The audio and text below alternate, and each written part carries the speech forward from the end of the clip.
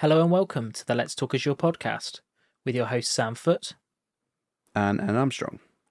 If you're new here, we're a pair of Azure and Microsoft 365 focused IT security professionals. It's episode 21 of season 4. Alan and I had a recent discussion around Azure App Service, a managed platform from Microsoft within Azure to host your HTTP-based applications. Here are a few things that we covered. Modern approaches to application hosting, the features and benefits of Azure App Service, how to deploy and manage applications on App Service, and how scaling, performance, and billing is handled. We've noticed that a large number of you aren't subscribed. If you do enjoy our podcast, please do consider subscribing. It would mean a lot for us for you to show your support to the show. It's a really great episode, so let's dive in. Hey Alan, how you doing?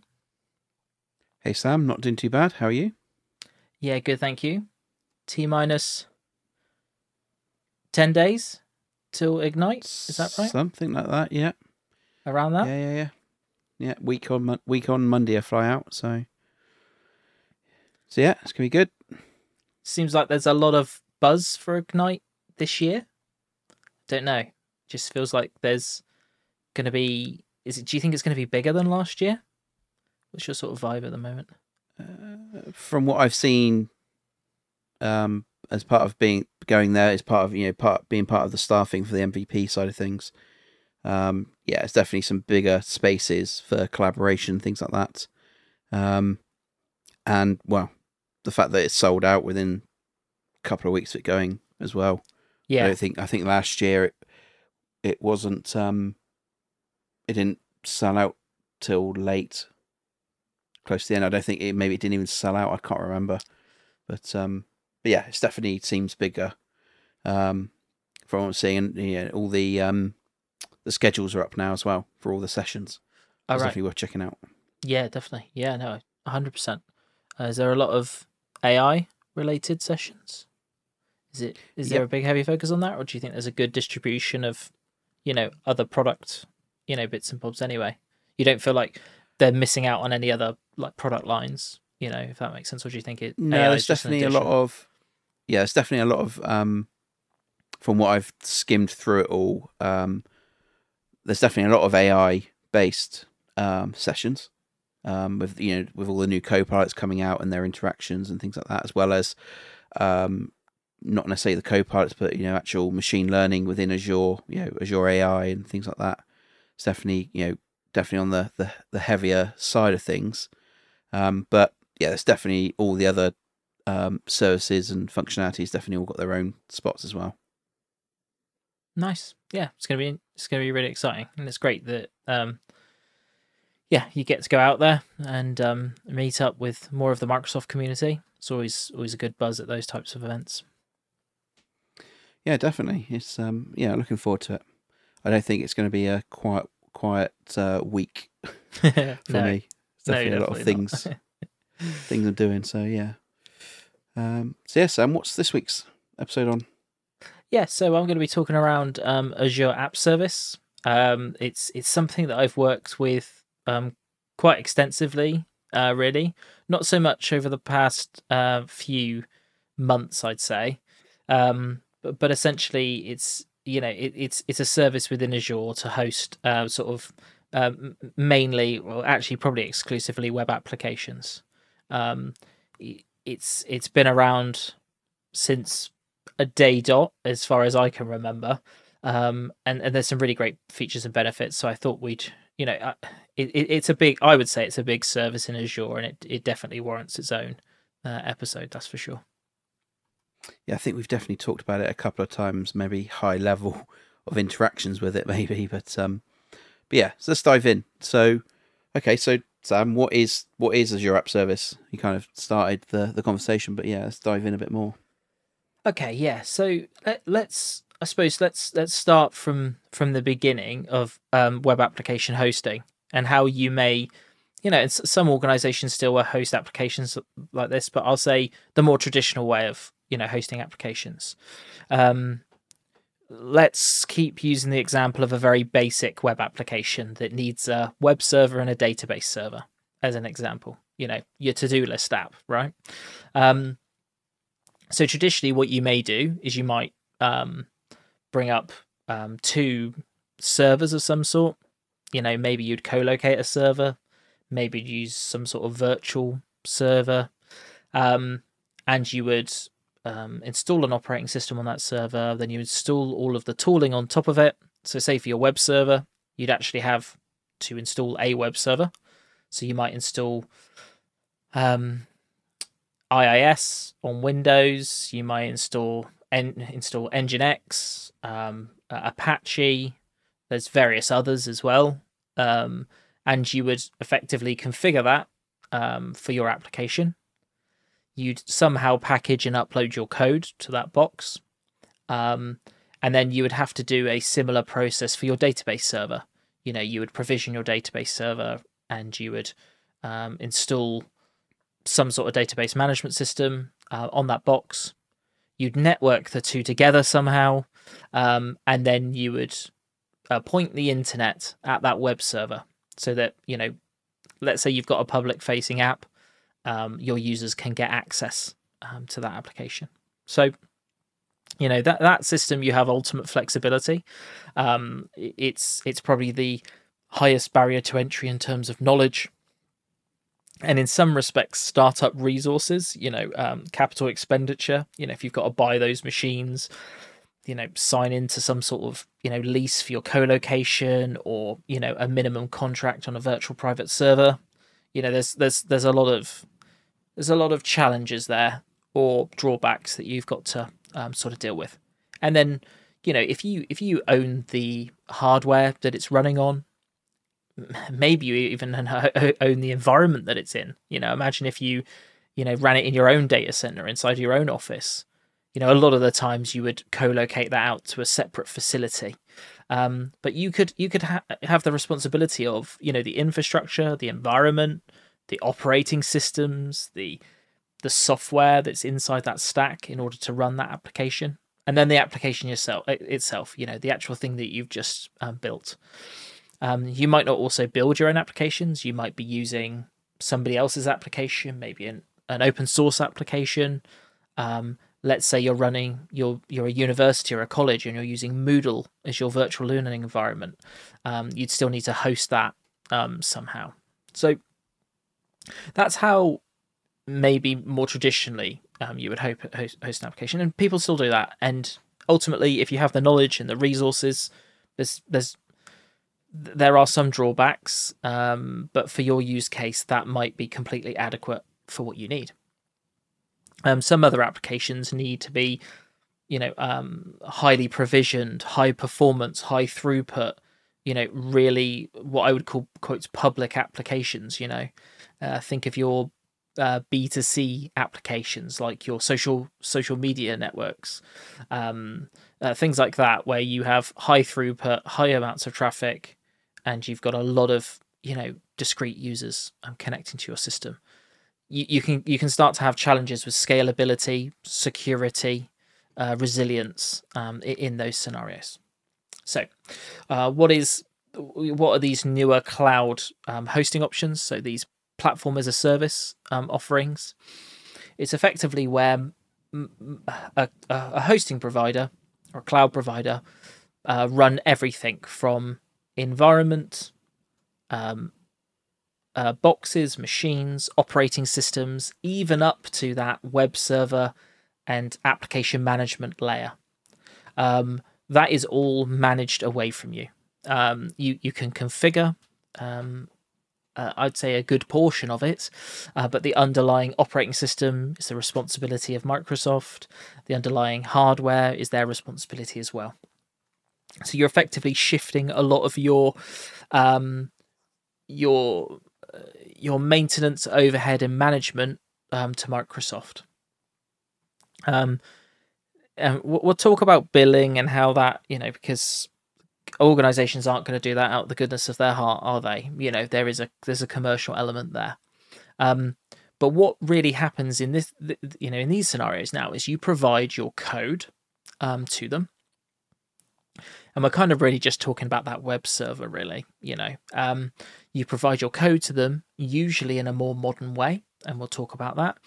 And you provide the files to them, and they will bring up an environment that you can host in, right? So you're not having to worry about any of that, configuration yourself.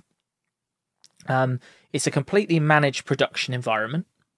So it's automatically patched from OS, language frameworks, you name it, they're covering that. They're going to give you a DevOps. In the case of Azure App Service, it's going to give you a DevOps integration, so you can continuously deploy software into that environment. So GitHub and Azure DevOps are supported first party. I believe you can configure other ones. I haven't done it, so I believe you can set up manual hooks for things like GitLab, and also another one. I don't know what Atlassian source controller is called. Anyway, but I believe you can configure other Git providers, but don't quote me on that one completely. They're going to take your code, they're going to containerize it, and they're effectively going to run it on your behalf.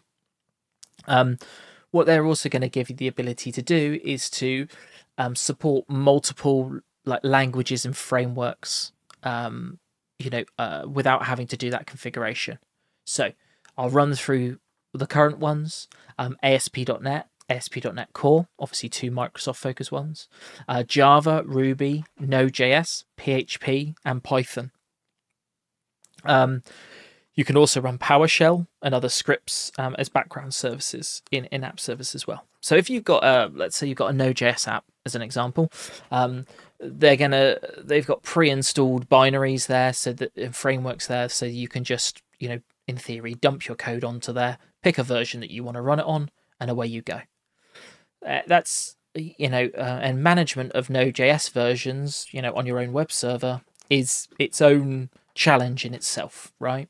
So again, instead of having to configure that, manage it, patch it, and all of those things, you can effectively just pick from a drop-down list, and Microsoft's going to do that for you, which is going to give you, it's just one less thing that you've got to worry about. Once you drop your code onto that box, you've got to configure it. So a lot of applications use environment variables to configure their applications that are running on it. Things like connection strings or other variables that you want to pass into the application. App Service has a way to, I believe they're called configuration settings. You've got an ability to set those in like a web UI, effectively. You can also bind those configuration items to a key vault, so that if you have, say, sensitive information that you want to pass in, you don't have to, just configure it in the portal that, any other admin could see. You could basically connect a key vault in and proxy the values into the container and have its own RBAC on top of that. Because, the management of configuration is a challenge in itself. Setting that up, making sure it's up to date, maybe restricting access to it on the web servers is a challenge. It's something that's been done for ages. It can be done, but again, they're just wrapping it into a really simple service for you. App Service has the ability to scale up and also scale out. So what that means is, and we'll talk a bit more in depth about scalability, but you can run multiple instances of your app service and scale it out, like horizontally, maybe even across data centers, availability zones, etc., but also scale up and scale down. So when we're talking about vertical scaling, we're talking about eventually adding more resources in to run your system. And it may be that you start off with a lower amount and you grow as your traffic grows, or you might have spiky traffic, and that is hard to handle when you manage your own infrastructure. So there's that out of the box. App Service is ISO, SOC, and PCI compliant. So from a security and compliance perspective, there is Microsoft have done a lot of that work for you. You can do things like IP address restrictions and things like that to add extra layers of sort of restriction on top of that. There is a way to also authenticate your users, so you can effectively hook in Entra ID, Google, Facebook, Twitter, or just a regular Microsoft account, and effectively you can outsource that authentication flow outside of your application's logic. What that's really powerful for is that instead of having to build that routing in and hooking back on those, authentication flows, because you could do that even if you had something like B2C, App Service is going to handle a lot of that, taking somebody somewhere else to authenticate and then bringing them back, and essentially handing a token back to you is going to make that a lot more simplistic. There's application templates, so there's a marketplace that you can go to and you can install templated applications. So if you're hosting, say, a WordPress site, you can go in and do a one-click install of WordPress. That's going to be really powerful because, again, you don't even have to do that setup. You're just going to click one button, pick your scale size, and then you're going to be up and running. Visual Studio Code are integrated. So you've got sort of dedicated tooling where from an actual IDE on your machine, you're going to be able to publish these straight in. There's also API and sort of mobile features. So there's things like cause support, RESTful API scenarios. There's also offline data sync, push notifications. There's sockets. There's any modern application. How should I say it? Any modern application design is pretty well supported. If you're using more advanced, maybe you're using real-time socket connections to push and pull data from your clients, that is also supported. So it's very mature when it comes to running web applications. I've struggled to find an edge case that it doesn't support, basically. From that perspective, I know I've just waffled on for 15 minutes or so. So, Alan, any questions up to now? It sounds like the dream. Well, it sounds like the dream, doesn't it, for hosting an application? To be fair, what you've just said in sort of your 15-minute sprint of it, and like you said, it's just taking a lot of that pain away. That you haven't got to not pay, but you have to have somebody manage the patching of that. The operating system, making sure the hardware's okay and in support and all of that sort of stuff, and that's just all done for you by the host provider, in this case, Microsoft and Azure. You don't got to worry about it. It just seems like a somewhat no-brainer. I can kind of understand that there might be some requirements for applications to only be on premise, or in a data center that you fully control due to, maybe some more strict regulatory compliances that you have to do, or just strict, the type of data you're managing. Maybe, I guess we could go down the Azure Stack route for that if we really wanted to, but on whichever episode we talked about that one. Yeah, exactly.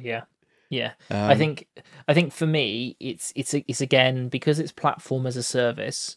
You're effectively anything that is platform related. You're handing over responsibility to somebody else, right? And there will be scenarios where it doesn't work. High throughput scenarios where you have a huge amount of processing that you have to do. Maybe you'll get a better economies of scale, because you may need bare metal access to machines to optimize your application or something like that, or maybe you need some sort of special CPU instruction that you can't get here. But what I would say is a vast majority of apps are just basic data management apps, right? A lot of CRM systems are just pushing data in and out, transposing it. It's not like you're running, huge amounts of processing through it all the time. So, my thing is we see this a lot in the applications that we look to like support is, how much resource are you actually consuming, right? Can you scale back down and go for a lower, tier? Because if I said to somebody, oh, I want you to provision a server with 2 gigabytes of RAM, and you'd be like, no, I'm not going to provision a bare metal box with 2 gig of RAM, because I've got to like host the operating system, I've got to host my application, and I've also got to expect that there's going to be an element of scaling there over the years, so I've got to provision for that. But here, what you're doing is you're just paying for what you use, not what the platform is consuming, right? It's just what your application is using. So, you do have to reframe your thought, from a more traditional provisioning perspective. Well, you can start fast, can't you?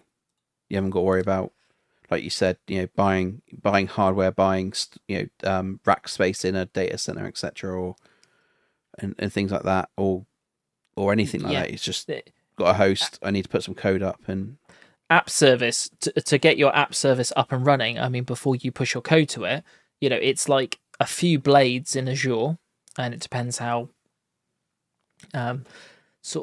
bespoke you want to make that, how long that will take. But then you've effectively got a landing page with an Azure provided domain name, and you're sort of ready to go there. You click on the link in the portal, and you can see a holding page saying, hey, your app service is ready to go. Upload some code and get started. So as soon as you've done that, it takes a few minutes, and you've got all of that platform ready to go. Like you say, there's no long-winded procurement of hardware, or, and I suppose that you can sort of argue that you've got to have a subscription and a billing, method set up and all of that sort of stuff. But yes, if you're an organization that's currently using anything in Azure, you've probably already got some sort of, commercial agreement in place. Yeah, exactly. Okay, so how do we? Well, I guess we kind of talked very briefly about this, but how do we deploy app service in Azure? Yeah, so there's a few different ways. You can connect GitHub. Oh, sorry, Bitbucket is Atlassian's source control provider. Completely forgot about that. And Azure DevOps repos as well. You can also deploy, so you can effectively, whatever their CI/CD or pipelines technology is, you can connect a repository in those environments, and as you build and push new versions in, they will automatically get deployed dependent on the configuration that you've made. So if you're building software, that's a really good place to be. There's the concept of deployment slots as well. So as you deploy new versions, you can test it on a certain number of users and divert users into there, load balance and scale that way. So there's a lot of flexibility there. I don't want to go into the weeds too much, but I've just got to make you aware that just because you push doesn't mean that all users get it automatically. You can control how that's released. You can also deploy directly from your local machine. So you can produce what's called like a zip deploy, and you can effectively upload a zip file of your application. So you can package that usually in something like Visual Studio, and then it would go up into App Service. Apparently, you can also do OneDrive and Dropbox folders. I have never seen that in action whatsoever, but as I was researching the edges of my knowledge for this episode, I found that little nugget of information. I thought that's definitely something that's on my list to give a try now and to work out why that would be needed. But somebody obviously asked for it at some point. There's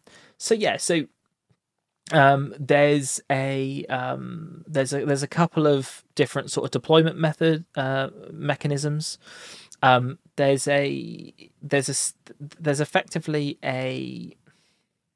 there's a thing called Kudu, which is like the helper productivity tool that helps you to it handles continuous deployments of your of your applications, but it also gives you more insights on how they're running.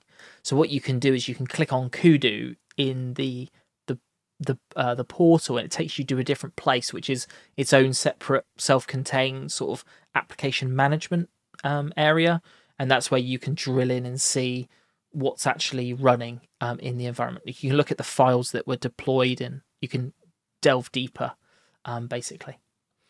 So yeah, I've talked about deployment slots, but you can effectively have you can have your sort of production slot. A new version comes online.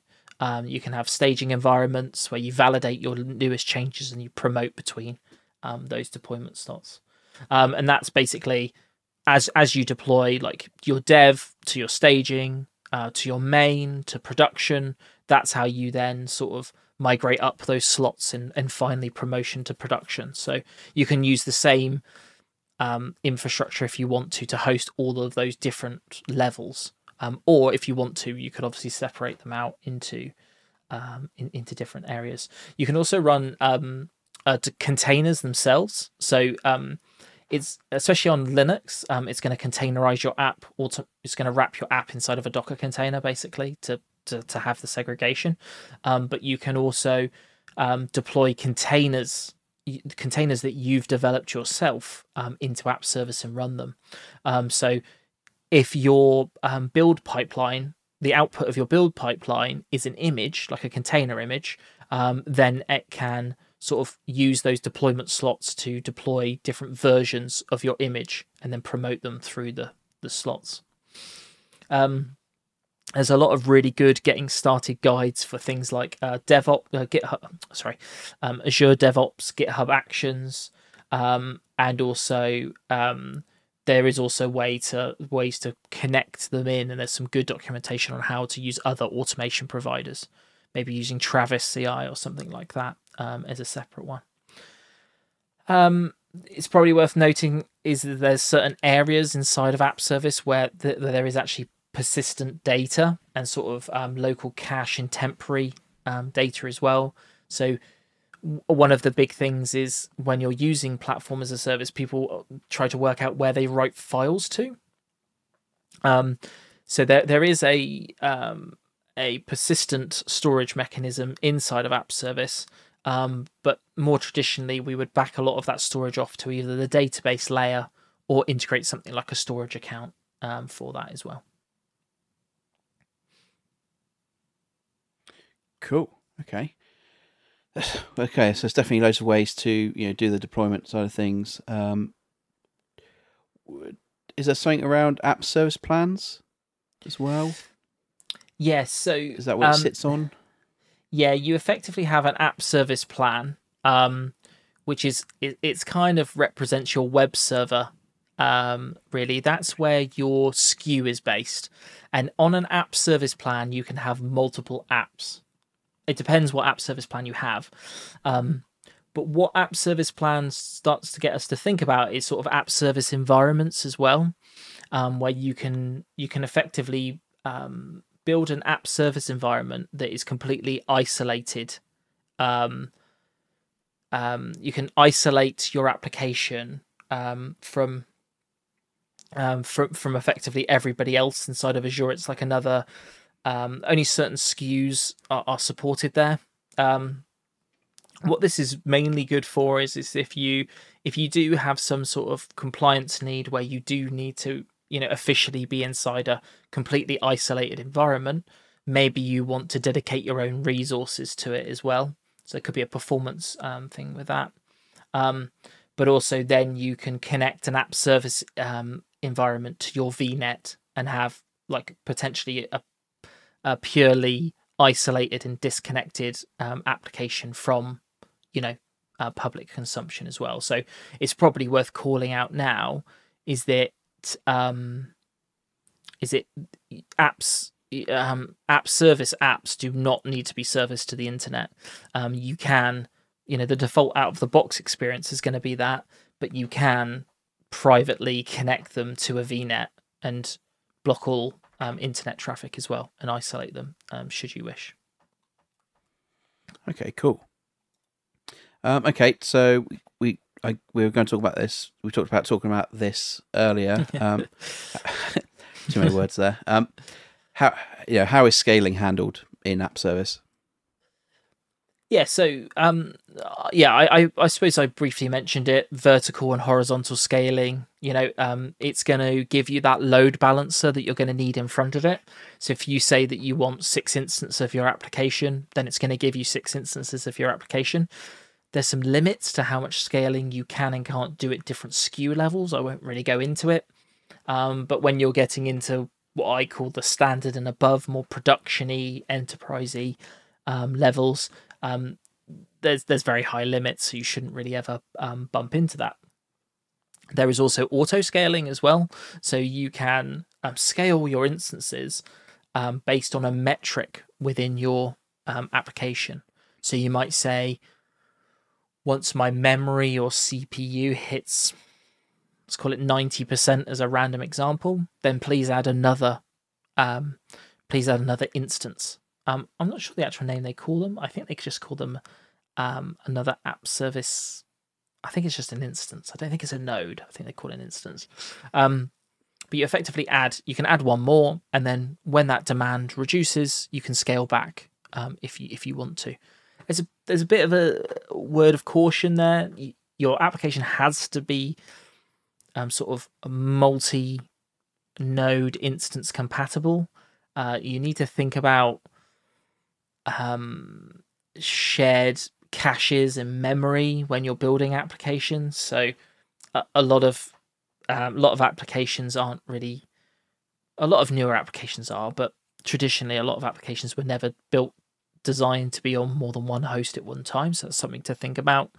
And also, that scaling can take time to happen. So if you are running what I call like a spiky application, you've got a retail application that, an e-commerce platform that is going to get absolutely hammered over Black Friday, it's probably worth pre-provisioning that. And, and what I've worked on before in the past is, when a big event's coming up, they'll manually scale it the day before to 10 times the capacity. And then the day after the event's done, they'll scale it back down, right? Yes, they paid 10 times the cost for 2 days or whatever number it was, but they've got none of the drag cost of, pre-provisioning hardware or anything. So there's ultimate flexibility with these pay-as-you-go plans, because if you do have that up and down, traffic, then you've got real benefit there. That's great, isn't it? Really, because like you said, you're only paying for what you're using or what you've built in effect or sized. So, like you said, Black Friday, 10 times the amount of hosts for a bit, for a couple of days, or for a week. I don't know how long Black Friday lasts for now. It's like 6 weeks at this point. Yeah, yeah. Definitely. But yeah, it's great.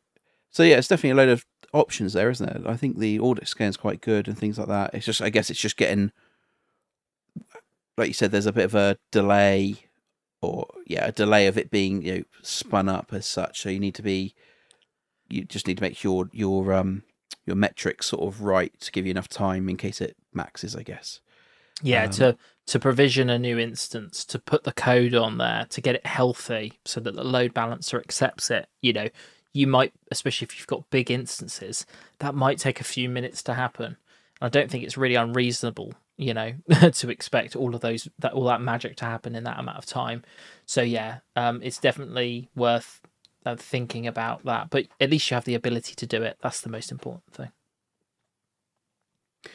Okay, so on to sort of the next bit. So how do we monitor the app service or in effect manage it on top of it? Okay, so you effectively got diagnostic settings via Azure Monitor. So very similar to any other sort of Azure first service.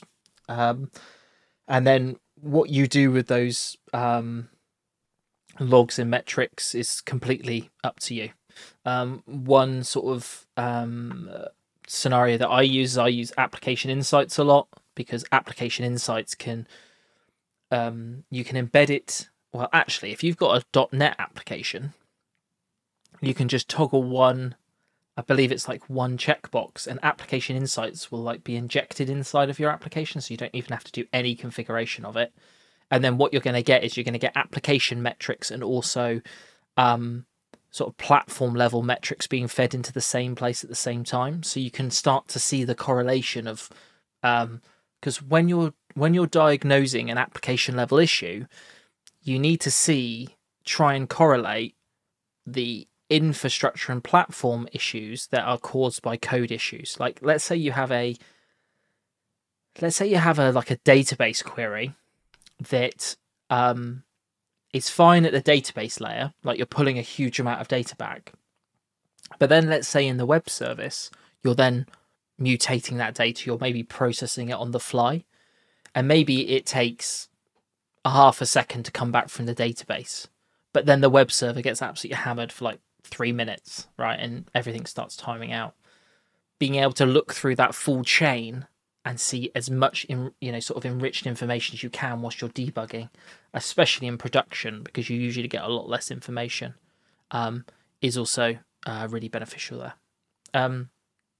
You obviously get, you can have quotas, you can have metrics like you can with any other Azure service. You get activity logs, so when you're changing your resources, you get to see them there.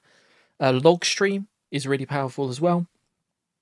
There's a option in the left-hand menu. You click log stream, and it will stream the standard out logs from your application in real time.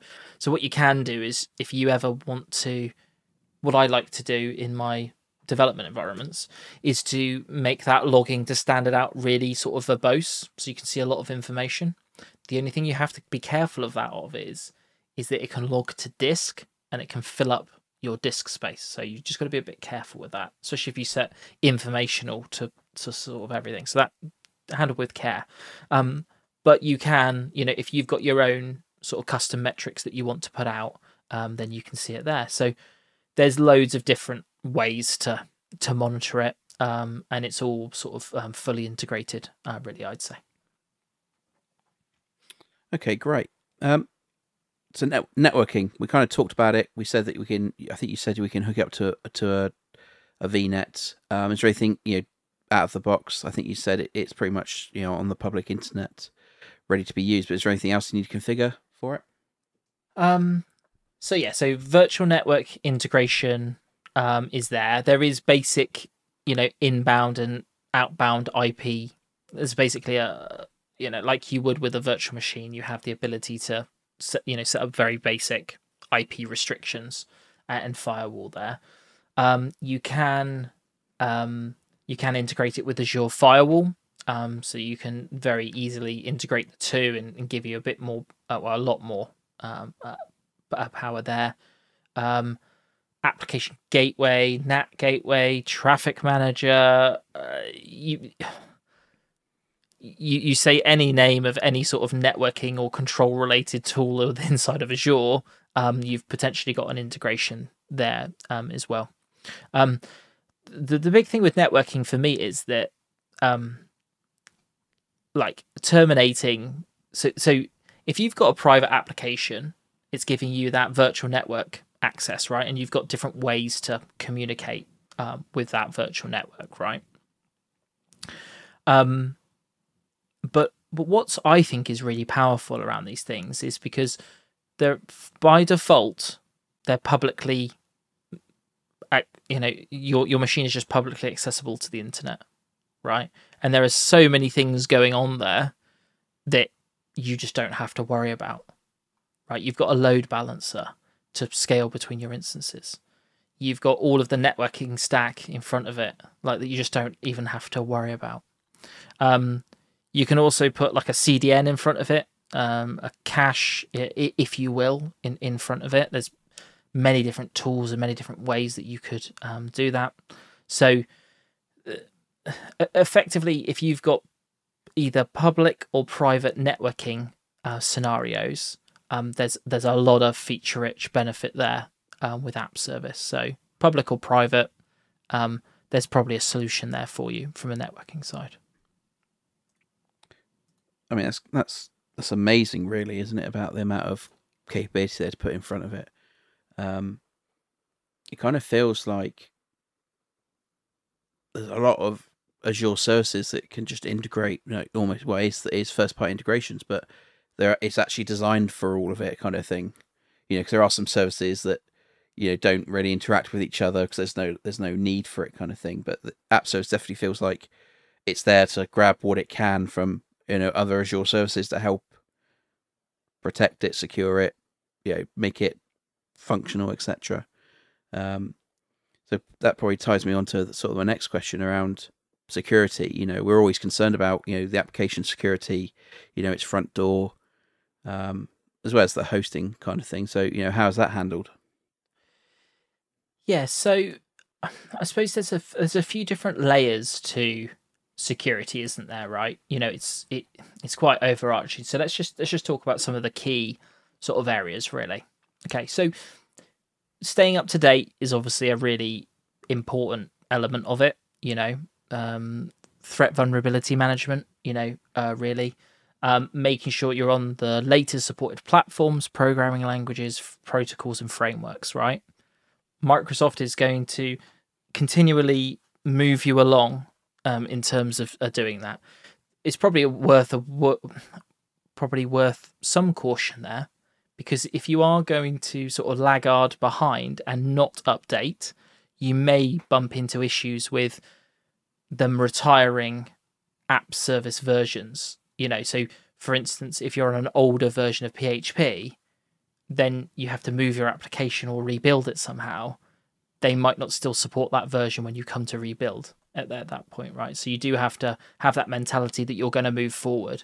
But that's any sort of general security recommendation. That's what we're going to make, is that you're staying on current LTS or versions. Identity and access management. So you can disable anonymous access if you wish. You can layer that on. You can force authentication with the tooling that we've had. That you can also protect back-end resources with authenticated access into sort of back-end systems. And client certificates are also supported as well, if that's an access strategy that you employ. Data protection, so forced redirection from HTTP to HTTPS, so you can get it to rewrite all your URLs and force it. When you're connecting into other Azure resources, you can force encryption of those connections so that you're full, end to end from client to database. You can have full encryption all the way through.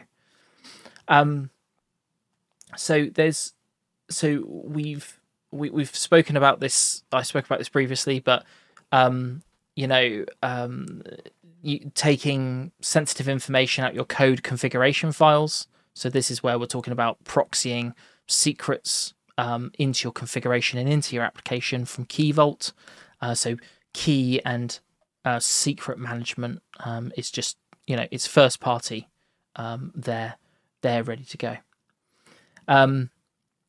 There's validation of the files that you're uploading to make sure certain deployment artifacts aren't deployed onto the production web server that can help an attacker to understand more about your application. So they're also thinking about that as well. Networking. So we've got limit of exposure to inbound network traffic. You can decide how you want to connect into those on-premise resources, hybrid connections, virtual networks, app service environments. There's a lot of functionality and features there for that. Isolated, we talked about that, but again, you can have a fully isolated environment and dedicated app service environment if that's what you want to put into there. And yeah, monitoring. So it's integrated with Defender for Cloud as well. So not just from a cloud security posture management perspective, but also potential threats that are coming through and actually looking and mapping sort of multi-stage threats in Defender for Cloud. So highly integrated, and a lot of these sort of security themes, pillars are covered with a lot of the tooling that's there. Cool. Yeah, I was gonna shout out about the Defender for Cloud integration, but you beat me to it. Yeah. Okay. So device, application is secured. How is disaster recovery managed or set up? If a region forbid goes down. Yeah. So we can effectively have we can, if we want to, have a multi-region application. What that would normally be set up in the way of is that you'd have something like an active and a standby region, and then you do something like front door. So I think it's called Azure Front Door. I think that's its full name. Yeah, it is Azure Front Door. In front of it, and Azure Front Door is like it's like an access broker with like a CDN and caching, and it's got a firewall in it. Did we do an episode on Front Door? Might have done. Can't remember, but I think it's kind of a combination, isn't it, of the like the Azure Traffic Manager and correct something else, isn't it? Yeah, there's it. It's effectively a broker and access front door. It literally is a front door for putting in front of app service, web applications. Really, it's not really a true CDN, so to speak, but it has got CDN-like and routing and firewall capabilities. But what you do is you put front door in front of two regions, and then you'd effectively look for the health of those two regions. And then within those regions, you could have multiple app services which are load balanced as well across availability zones. So you could get a lot of, really high. So that's from a high availability perspective. In terms of sort of disaster recovery, there is built-in backup and restore capabilities of app service instances as well.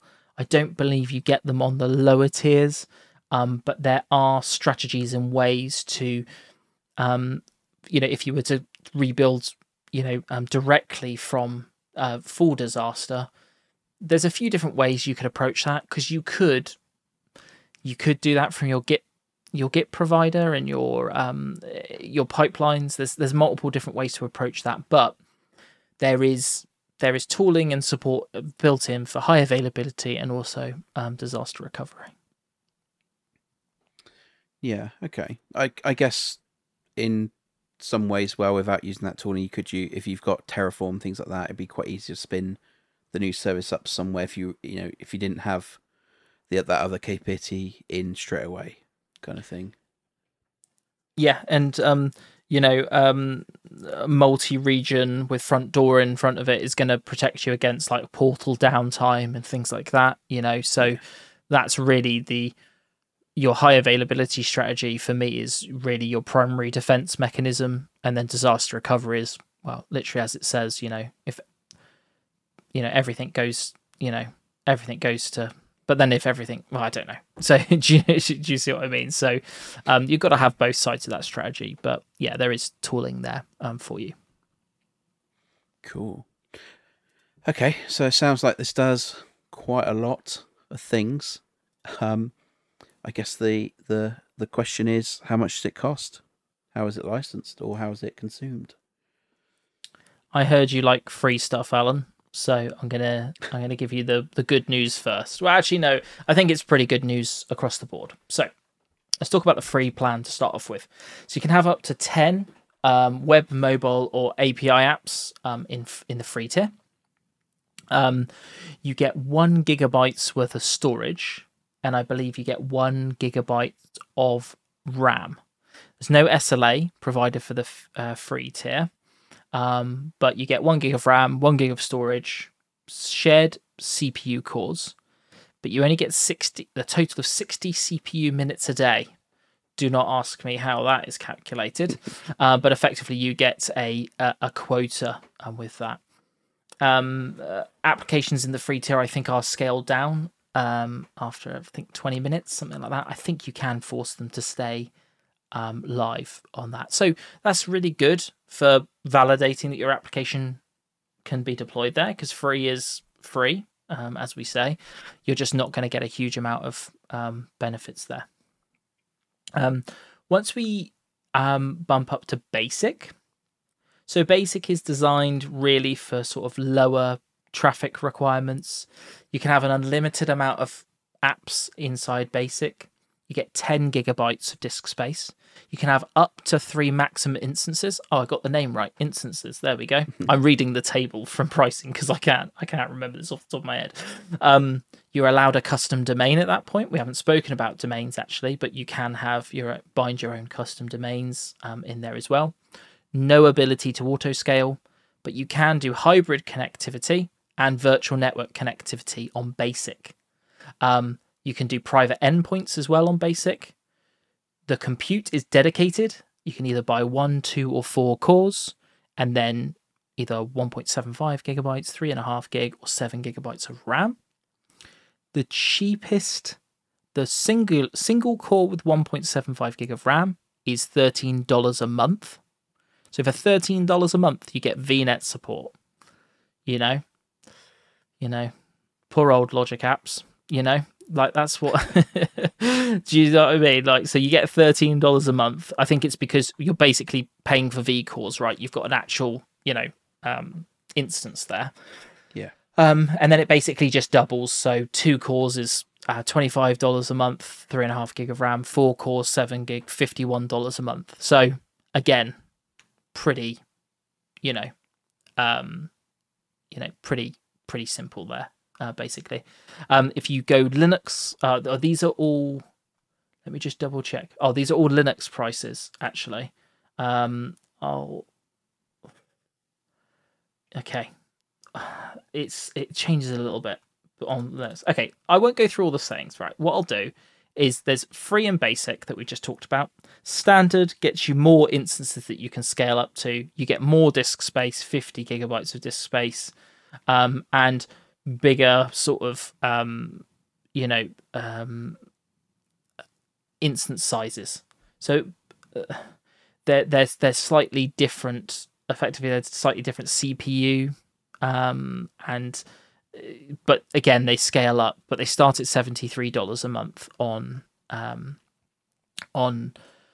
Linux. Premium, again, unlimited apps, up to maximum of 30 instances, 250 gig of disk space. Everything else is exactly the same. Starts at $82 a month. And then isolated, you get up to 1 terabyte of disk space, up to 100 maximum instances. But the compute type is fully isolated at that point. But you're starting at like $200 a month for a single vCore in the isolated environment. It's probably worth noting that on Linux, when you go premium, you can start to do reserved instances as well. So I'll give you an example. For a Linux pay-as-you-go is $82 a month. If you reserve it for 3 years, it's $37 a month at that point. So you can get some really good savings because everything is vCore based, basically. Let me just try and talk to you about... Okay, so the only real difference with Windows versus Linux is there's an extra SKU, which is called shared. So you've got free to start off with, and then you've got shared. Did we have shared before? Let me just double check. No, it goes on Linux. It goes free, basic, standard, right? And on Windows, it goes free, shared, basic, standard. So there's this extra one called shared, and it's only $9 a month. But you essentially get more CPU minutes. You go from 60 CPU minutes to 240 CPU minutes. So you can basically have your app up for longer. And it's only $9.49 a month, basically, at that point. But the rest of the tiers are effectively the same. They just cost more basic. Yeah, so the starting price of basic on Linux is $13 a month, and the starting price of basic on Windows is $68 a month. So you can have Windows based applications as well. So there's lots of different options there. Sorry, I started to go through them all. I shouldn't have done that, but you can see that there's a lot of flexibility there for you.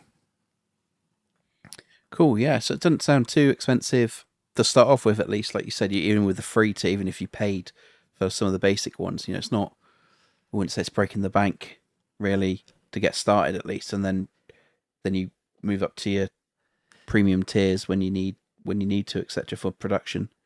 Yeah, and I'm not 100% sure, but I think the SLAs just start at that basic tier, I believe. Might be basic or standard, I'm not sure. And then they're all pretty similar there. So, if you are running an actual application, you can get away with basic, to be honest with you, because it's got a lot of that advanced functionality that you might need, like VNet support and things and bits and bobs like that. So it's pretty flexible, I'd say. Cool. Okay, so do you think there's anything else we've missed, or any previous episodes you want to talk about? Dev test pricing is available. That is available. You can purchase a custom domain through it as well. SSL certificates. It can provision SSL certificates, and if you want to buy your own, you can buy them through Azure as well. That's pretty much it, really, from my perspective. Lot to unpick there, because just application, hosting in itself is pretty involved. So if you are looking to host an application in Azure, definitely check out App Service, because it can save you a lot of time. That's for sure. Nothing else more from me. Previous episode to call out is probably Function Apps, I would have thought. Season 4. This season episode, I can't remember what it is. Is it episode 2? 3? Episode 3. So yeah, Function Apps is probably it's a slightly different type of application, but the way that it's hosted is very similar to App Service, I'd say. No, cool. It's only 18 episodes ago. Seems insane. I think it's 18. Days. So I get badgered for that if I'm still right. Cool. Yeah, cool. No. Okay, so yeah. What's next week, Alan? Yeah, so next week we're going to talk about, because I don't think we've done it since our very first season when we were new to this. So I think it's worth going through any of the new changes to the Microsoft certifications and the accreditations, because there's been some new releases recently about a new type of accreditation there. So I think it's worth just going through that, going through some plans and that, especially around, I'll probably focus on the security certifications, things like that, because it's my area. But we'd generalize as well about, generally about all of it. So yeah, I think that'd be good to just have a top up on that. I don't think we've, like I said, done it since season 1. So definitely some time ago. Cool. All right, that's great. Thanks, Al. Yeah. Okay. So did you enjoy this episode? If so, please do consider leaving us a review on Apple or Spotify. This really helps us reach out to more people like you. If you have any specific feedback or suggestions, we have a link in our show notes to get in contact with us. Yeah, and if you've made it this far, thanks everyone for listening, and we'll catch you up on the next one. Yeah, thanks all.